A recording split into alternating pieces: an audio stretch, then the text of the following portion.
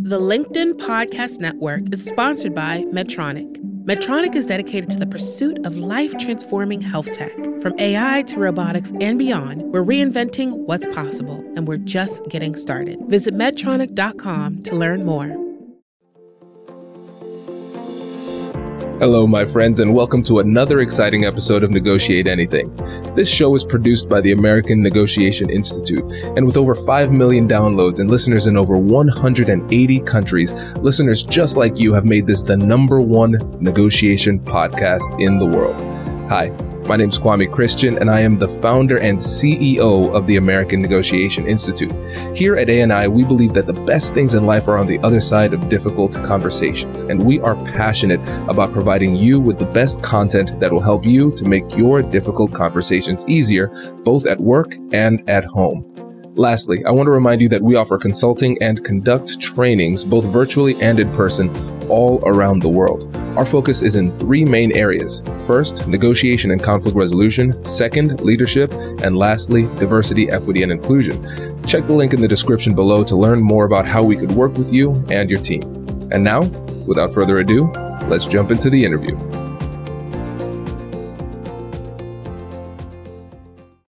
That is why we had you on here, Stephen, to talk about a personal brand and the importance of building a personal brand. And so I know people might be listening and saying, well, Kwame, why in the world are we talking about personal branding? This is a negotiation podcast. So why aren't we just talking about negotiation skills at the table? So what is the value of understanding and building a strong personal brand as it relates to negotiation? Yes. Well, as it relates to anything, we're living in 2021 in a post-pandemic world. Everything is going to be digital, right? It already was, but even more so now. Someone is going to be Googling you, whether it's for a new job, whether it's for you're running a business and you're looking for a new client. It could even be someone looking to date you. Someone's Googling you, and the results that they find will more or less leave them inclined to do business with you, to hire you, or to date you. And so I think we have to take time to think about our online presence and our personal brand. And our personal brand isn't something that's static, right? It's a dynamic, iterative process to address different sides of whether we're talking about brand identity and the visual elements of your brand, and or the things that relate to the messaging and things that influence your credibility and trust, both online and offline.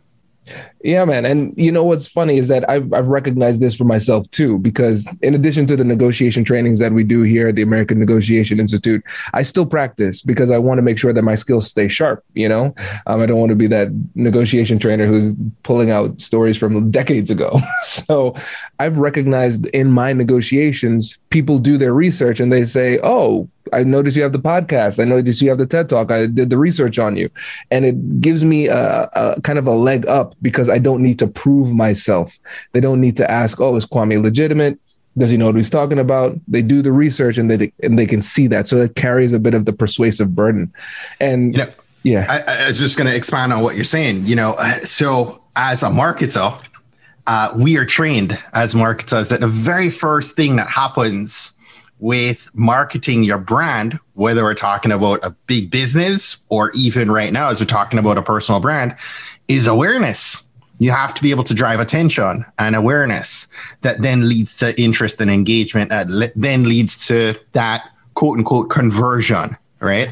Of whether you're landing a job or a client again. And so the very first thing is that you have to be able to amplify your identity.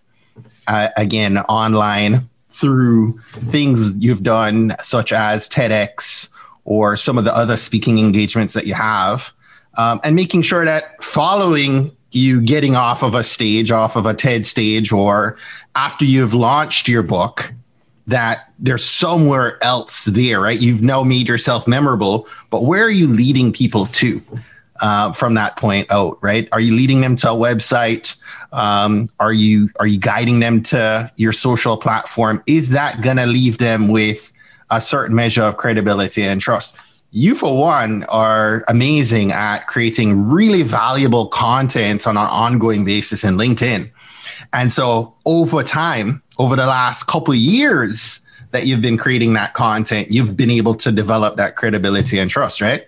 Absolutely. And those two terms, you said it now twice, credibility and trust. And those two things are incredibly powerful during your negotiation. So let's focus now on the various things that people can do to build that credibility and trust with their personal brand. So it always begins first and foremost with understanding and knowing your why, right? In terms of building a solid brand foundation, a lot of people immediately hear the word personal brand and they default to the brand identity and the visual, and they're thinking of a logo. They're thinking of, the visual elements. That's very important. But before we start defining what the visual elements look like, let me ask, the listener or the viewer of this video and this conversation, do you understand what it is that you're doing, what you're offering, why you're offering it? Do you understand who you're serving? Do you have clarity on your audience that you're serving? And those things are critical because it impacts the messaging, it impacts the visual, it impacts everything else that you're going to develop. I always say, from a messaging standpoint, especially, I'm not speaking to everyone or I'm going to lose in the messaging. You are speaking to a very specific professional 9 times out of 10. But from a personal standpoint, if I'm communicating one message to my mom, to my wife, and to my daughter, right? That one message is too broad. But if I'm gearing a particular messaging specifically to my wife, my daughter can't receive that in the same way, right? So you have to be very clear on who it is you're serving. And talking about persuasion, the more clear you are about who you're speaking to means that you understand not only who they are in terms of the demographic data, that I'm speaking to a woman who's in her mid-30s, who has children, who earns X and does X. But I also begin to understand the challenges that this person is facing, the psychographic data, right? What's keeping them up at night? And if I understand that group, if I'm able to then group like challenges and values, and I understand exactly how to frame that messaging, and it's not general, I'm not speaking to everybody with the same message. Now I'm able to really capture their attention. Again, I'm building the awareness initially, but I want to move from awareness to interest. And I want them to be able to engage with me in a way that they won't engage with anyone else. And that's all coming back to personal branding. So the foundation starts with understanding who you're serving, right? For that very reason, because when you understand who you're serving, then you're able to clarify your message. And I say, if you confuse, you lose, right? So you want to make sure you're able to communicate and clarify that message so that you can persuade in that negotiation of whatever it is that you're offering up. And then comes that brand identity piece. Then we start to define how are you going to brand yourself? Are you branding yourself Kwame Christian? Or are you branding yourself the American Negotiation Institute? Then we start talking about the different online elements of your brand, right? Your domain name, your social handles. We start to look at things like your color palette, which sounds fluffy, right? But Kwame's listened to me talk about color a number of times over, and people actually make a subconscious judgment based on color alone within the first 90 seconds of seeing your brand. And so things like color, your fonts, your photography, right? Your graphics, all of these things come into play. Yeah. And well, let's talk a little bit about experiences and negotiations and how they help you with your personal brand, right? And so for me, and part of my story, it's a little bit of a dandelion tale because, again, first half was in private practice. You know, you get out of law school, you know what you're going to do, and then the good Lord does this great thing called life, and your journey takes you in different places, across different practices, different jurisdictions. And so what was really important for me during those times was to build relationships with folks and establish trust with them, because I needed credibility with them, but to also do it in a way that I was true to myself. And as I work with professionals now, developing team members, mentoring and sponsoring different folks in the profession or across the country, the resounding theme of what is my personal brand becomes important. And so it becomes important because it's the centered space you can take yourself to in any circumstance. So early in my career, I did a lot of coal work, and which was an interesting time. In the early 90s, there was a lot of strike-related violence. Frankly, some of it fairly unprecedented for those times. And so, being a young gal starting out in the practice of law, you had to be ready to take on what you needed to, but you also needed to be resilient and adaptable and had to have a strong sense of self. Now, quite honestly, that gets interesting for me. I was lucky to have been raised in a family with parents who believed in me, and I thought I could do anything. And it was really interesting when I got out into the real world after law school to see that maybe the world didn't necessarily agree with that. And so one of the first situations I had, and there were a couple that were very formulative that I've learned a lot from and I've grown over the years to be grateful for, were just a couple of situations that I found myself in because I was willing to work hard. So one of them was during the time I was doing work in the coal industry, we had a strike occur, a wildcat strike, despite the fact that there was a collective bargaining agreement with a no strike provision that was in full force and effect. And so we found ourselves having to go to federal court to get an injunction, and in order sending the coal miners back to work. This was a big deal. Early in my career, I was so excited to do it.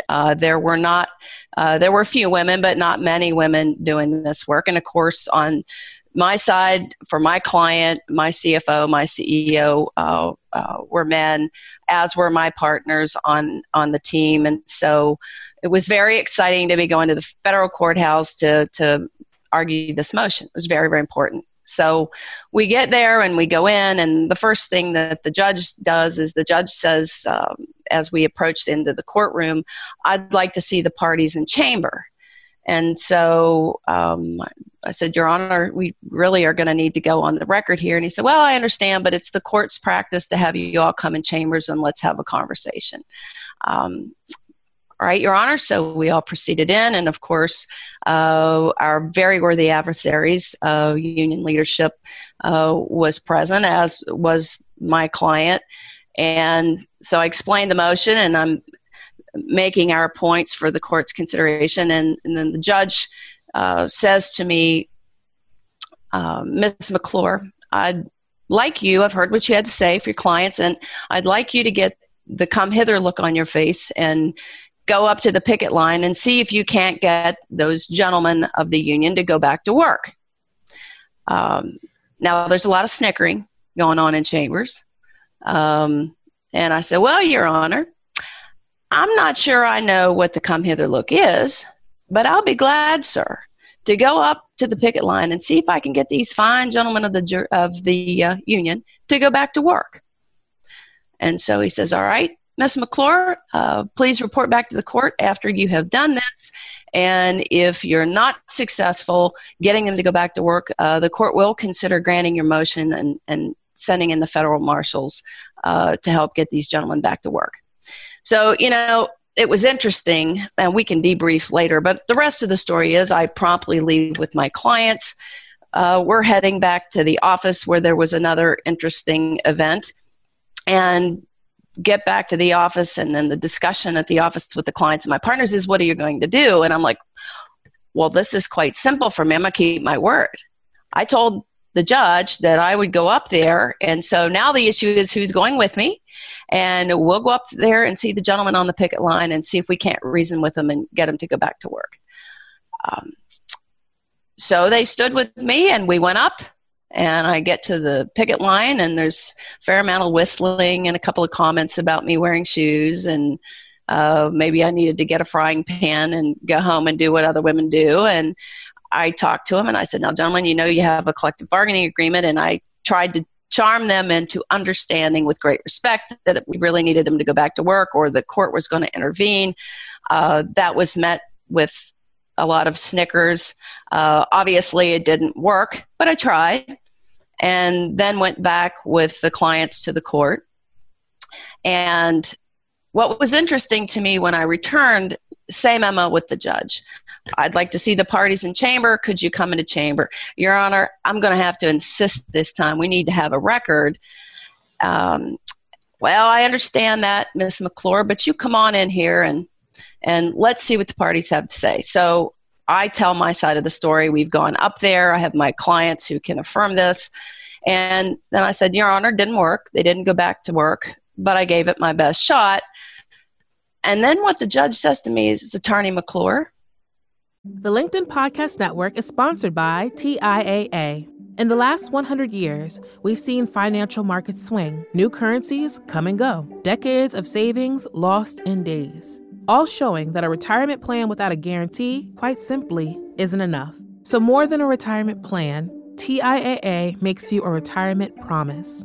A promise of a guaranteed retirement paycheck for life. A promise that pays off. Learn more at TIAA.org/promisespayoff. Changed from Miss McClure to Attorney McClure. Then the court's going to keep its word. You've adequately argued the motion. The motion is granted. And bailiff, if you would bring down the federal marshals to go with Attorney McClure back up to the picket line to get these gentlemen to go back to work. So we did, and the gentleman went back to work. There's a lot to dig in there. One of them is composure in the moment. One of them is knowing who you are in the moment and continuing. And some of it's just overcoming, right? So make the best of the moment, turn that into an opportunity. And in that moment, it did not feel very good, to be quite honest with you. Like there's a part of you that thinks, oh my Lord, should I drop and run? But the other part of me thought, I know exactly what to do, and I'm not afraid to do it. I'm willing to invest in other people. And so I'm going to give my word to do this and then go keep my word. Now, one of the things that was very interesting to me, and it, at the time it didn't feel so good, as I've aged and practiced, I've looked back upon that and thought, even though it didn't feel like it in the moment, that judge gave me great opportunity to show what I was made of. And the fact that I could make my own decision, stand on my own 2 feet, not let it keep me off my game of representing my clients, but also receive and respect the positions of those who were not my clients, kind of cemented my brand. It did more than announce I had just arrived to the practice. It announced who I was in my practice. And I'm very grateful for that, because over my time practicing, over the last more than quarter of a century now, working with others either on my teams or who were part of my clients in their organization or those I mentor and sponsor, I've worked with folks. Sometimes it takes decades to have an experience that helps you cement who you are and validate who you are, and then let you work towards it. And so I'm grateful for that. And it has translated for me in my career to, there is nothing I can't negotiate or won't negotiate to my own personal standard. And so it freed me up a lot, I think, as a young woman who, first generation lawyer from Appalachia, to figure out how to Marylandize folks I wanted to move, not try to be somebody else, another woman, another man, but to figure out how to use the attributes and the blessings that the good Lord gave me to sort of Marylandize other folks, and help move them.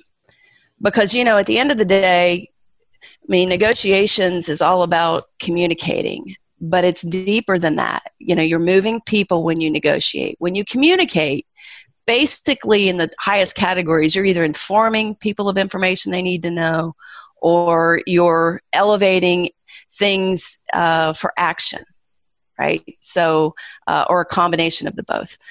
But when you're negotiating, you're moving people. And if you want to move people, you have to move too. And so you've really got to have a good centered self.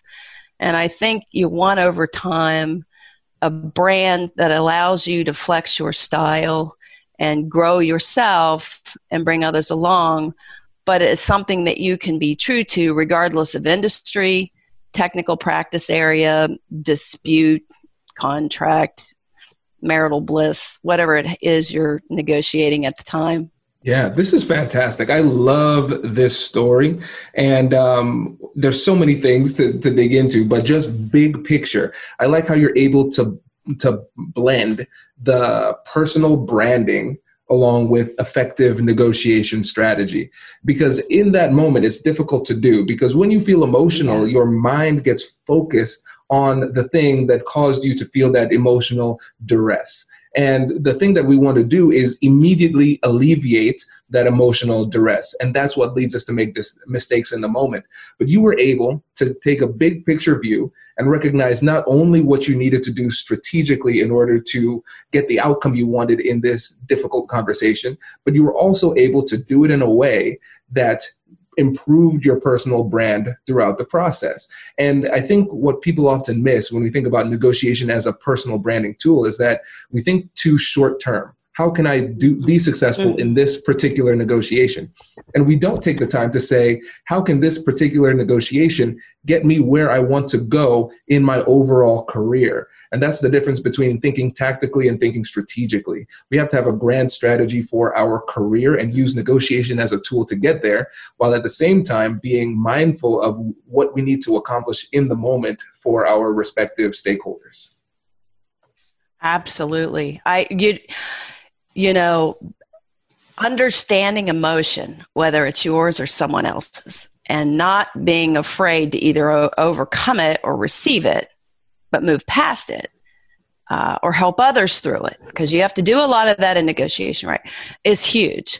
I think the other thing, one of the other big points you just made, which I always love listening to you for this very reason, timing, right?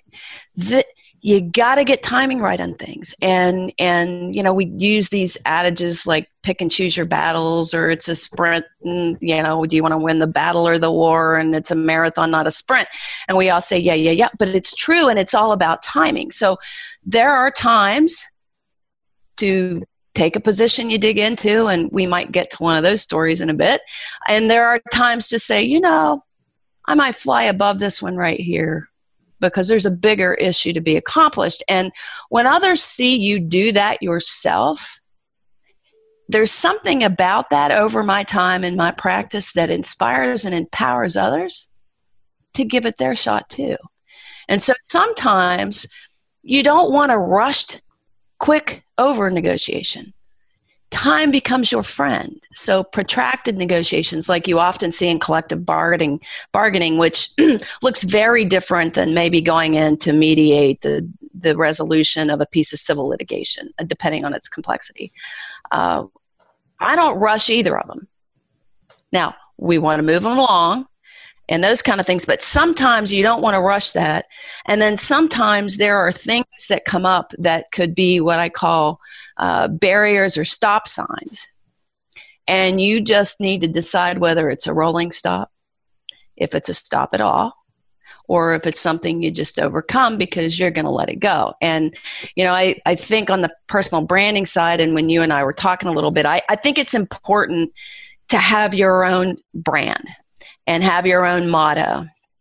And so for me over time, and I've been so blessed because I've practiced in so many different industries and different places, and tried cases and negotiated labor contracts all over the country, as well as resolved complex litigation and other kinds of disputes, including disputes we resolve and negotiate to avoid litigation, right? And that kind of spend. And so part of what that is I've had to develop my own motto that I want to bring myself back to and in any negotiation. And so my personal motto that I have developed is don't take it personal, make it personal. And by that I mean be skilled at overcoming and understanding your own emotion and flying above things so you don't take it personal. Because you're the one who ultimately decides if you need to, or in fact you do. But then if you decide not to take it personal, turn around and disarm by making it personal. Make it a memorable experience or journey with people so that when they think of you over time, the journey they went on with you and the negotiation and how that made them feel lingers longer than that final end result when you crossed the T, you dotted the I, you had a deal, you got a settlement, or you parted ways and moved on to other challenges. How people can position themselves persuasively online. And so I know you are the master of that. So for everybody out there, what would you say the first few things they need to do in order to position themselves to have credibility online? You know, what's funny about that is there's so many ways to go about it, but there's some things that need to be consistent. And what I've found with people especially when they're first starting out online and they decide that, and it's usually a decision, well, you know, I need to make sure I have a good online reputation. But they don't start with the obvious. They don't start with making sure that their LinkedIn profile is up to date. Usually what you'll see is someone will create a Facebook page. They'll go out there, they'll create a Twitter account if they don't already have one. And they may go and, you know, get some branding if they have a website for their website and their Instagram and their YouTube. And they try to make everything look consistent, but they don't start with a very basic thing, which is LinkedIn, which is where everyone will probably focus to begin with, just to see what the person's background is. So the first step I would say is get your LinkedIn profile consistent with the messaging that you're trying to communicate about your credibility overall online. So if you're a digital strategist, make sure that your LinkedIn profile aligns with being a digital strategist and you have examples of the work that you've done and some of the projects that you're working on, so that when people go to check you out and they look at LinkedIn, they'll see that. Then they'll start looking at your other social media profiles. So it's always good to start with LinkedIn as a foundation from a professional standpoint. Yeah, I really like that advice because that's something I always tell the people that I mentor, that LinkedIn is one of the best opportunities to present yourself online because it's one of the few opportunities we have to control our search results, our Google results, because that's one of the first things that comes up on Google. So that's really great advice. So what are some of the biggest mistakes you see with people on LinkedIn? Like, where are our areas of opportunity? Most people treat LinkedIn like it's just a resume site. So I've talked to plenty of bloggers or social media experts that will have articles published. They'll have videos that they've done. They'll have panels that they've participated on. And this is if you're a little further along. I'll step back to if you're not. But if you're a little further along and they have some content out there, they've got stuff they've created, even if it's just work-related stuff, they work for an agency or something like that, but they don't highlight it on their LinkedIn profile, either in LinkedIn post, because you can post, blog posts to your profile, link videos, SoundCloud, audio, all types of media that you can link in your profile. They don't do that. One of the biggest mistakes is to not highlight what you're doing. And if they're involved in other organizations, they're not putting those organizations at a prominent level in their LinkedIn profile, so that when someone visits it, they really don't get a good outlook of who that person is. So now they're relying basically on anything that you're telling them, either in a conversation or what they see online. And those things may not consistently jive with each other. So it's important to highlight some of your skills and some of the achievements that you've made in your LinkedIn profile, in order to try to make yourself look more credible. Okay. And one of the things that has been personally a struggle for me is really understanding how to effectively utilize the description, your personal description that's right below your name, and the summary. And I feel like that's an area of opportunity that people miss out on. I probably am missing out on it too. I personally am interested in hearing your take on how to utilize those particular areas. You know, what's funny about that is I jump back and forth all the time with whether or not my description and my summary is what I want it to be. When I looked at yours, I look at everybody's. I mean, it says what you do. It's negotiation consultant, lawyer, podcaster, mediator. I know from a quick glance what you're doing. Most people just put their position down there for their previous job, or they don't put anything. It's just their name. When people visit your profile, that's your opportunity to tell them exactly what it is that you do and what your goal is for being on LinkedIn. You can put it as a summary, or, you know, whatever you want to put. Like for mine, it says author, social strategy podcast host, digital marketing strategist, speaker, and I have LinkedIn Profinder there. I need to change that. But, I mean, you know, in a nutshell, I'm like, oh, okay, this is what he does. And then in my summary, I talk about exactly what it is that I'm looking for with a sort of call to action. I talk about the fact that I do speaking. So I said, if you're looking for a great speaker for your association, consider contacting Vernon. And then I have my short bio along with some videos underneath of me speaking, with some other videos that I've done, a couple interviews that I've done, along with, like, right before you even get to that, I have the blog post that I've written. It's kind of going back to what I was saying before, and I don't want to repeat myself, but making sure that your branding basically is consistent across every part of LinkedIn. You want, if you're trying to speak, let people know that you're a speaker.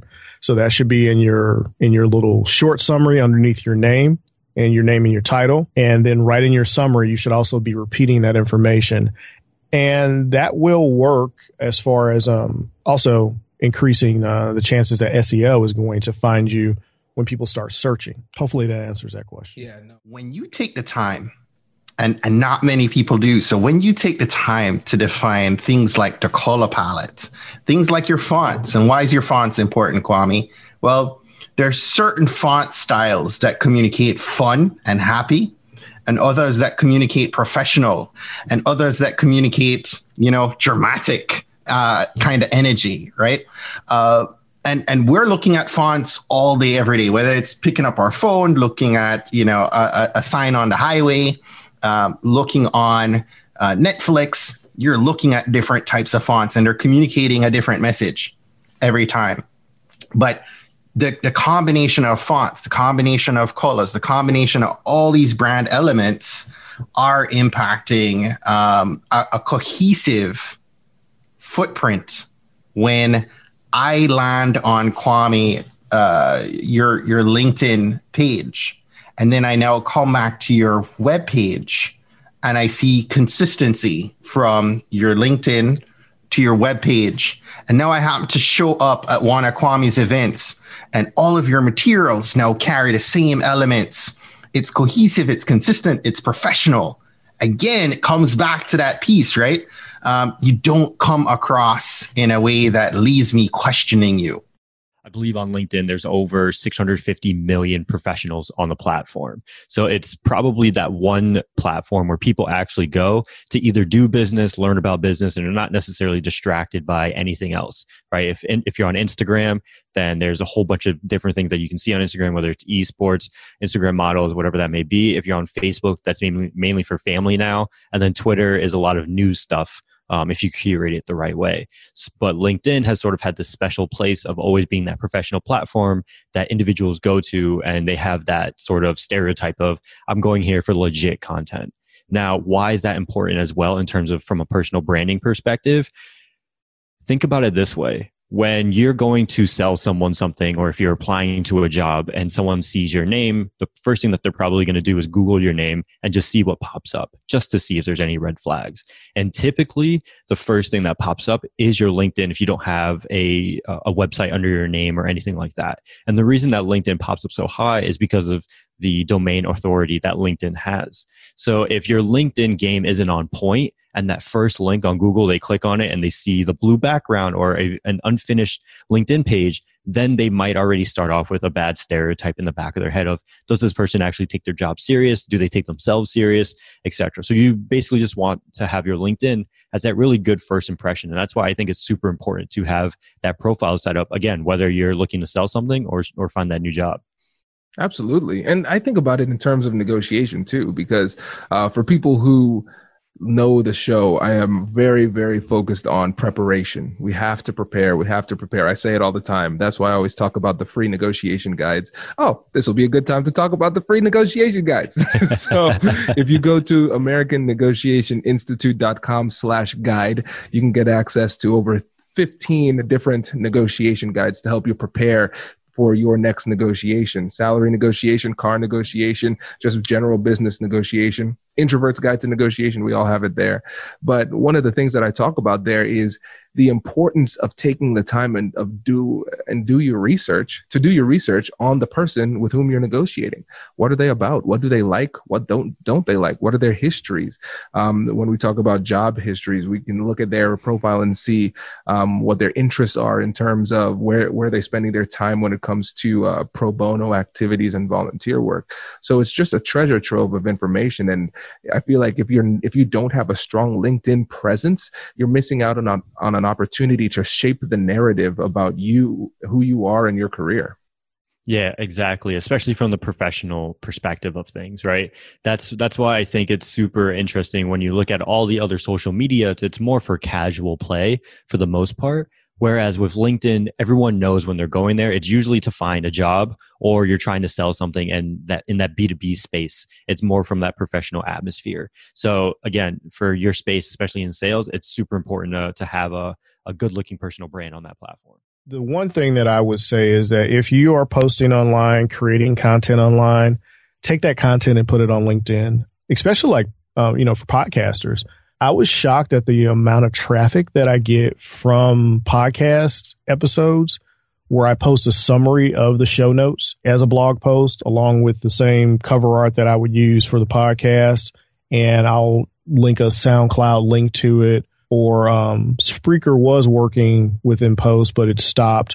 I'm not sure what works now. I know YouTube works on LinkedIn. So if you upload the audio that you've done from a podcast along with an image, you can basically create a video with a still image that has the audio and then post that on LinkedIn as the episode so people can listen to it right within the post. And I was shocked at the number of traffic that I got from that for the podcast from LinkedIn. Yeah. Only other thing I would say is make sure you're taking advantage of the LinkedIn Pulse and posting there. Nice. I like it. And so let's move on to the third point, which is how to properly connect with an individual on LinkedIn. So what are some things we have to keep in mind here?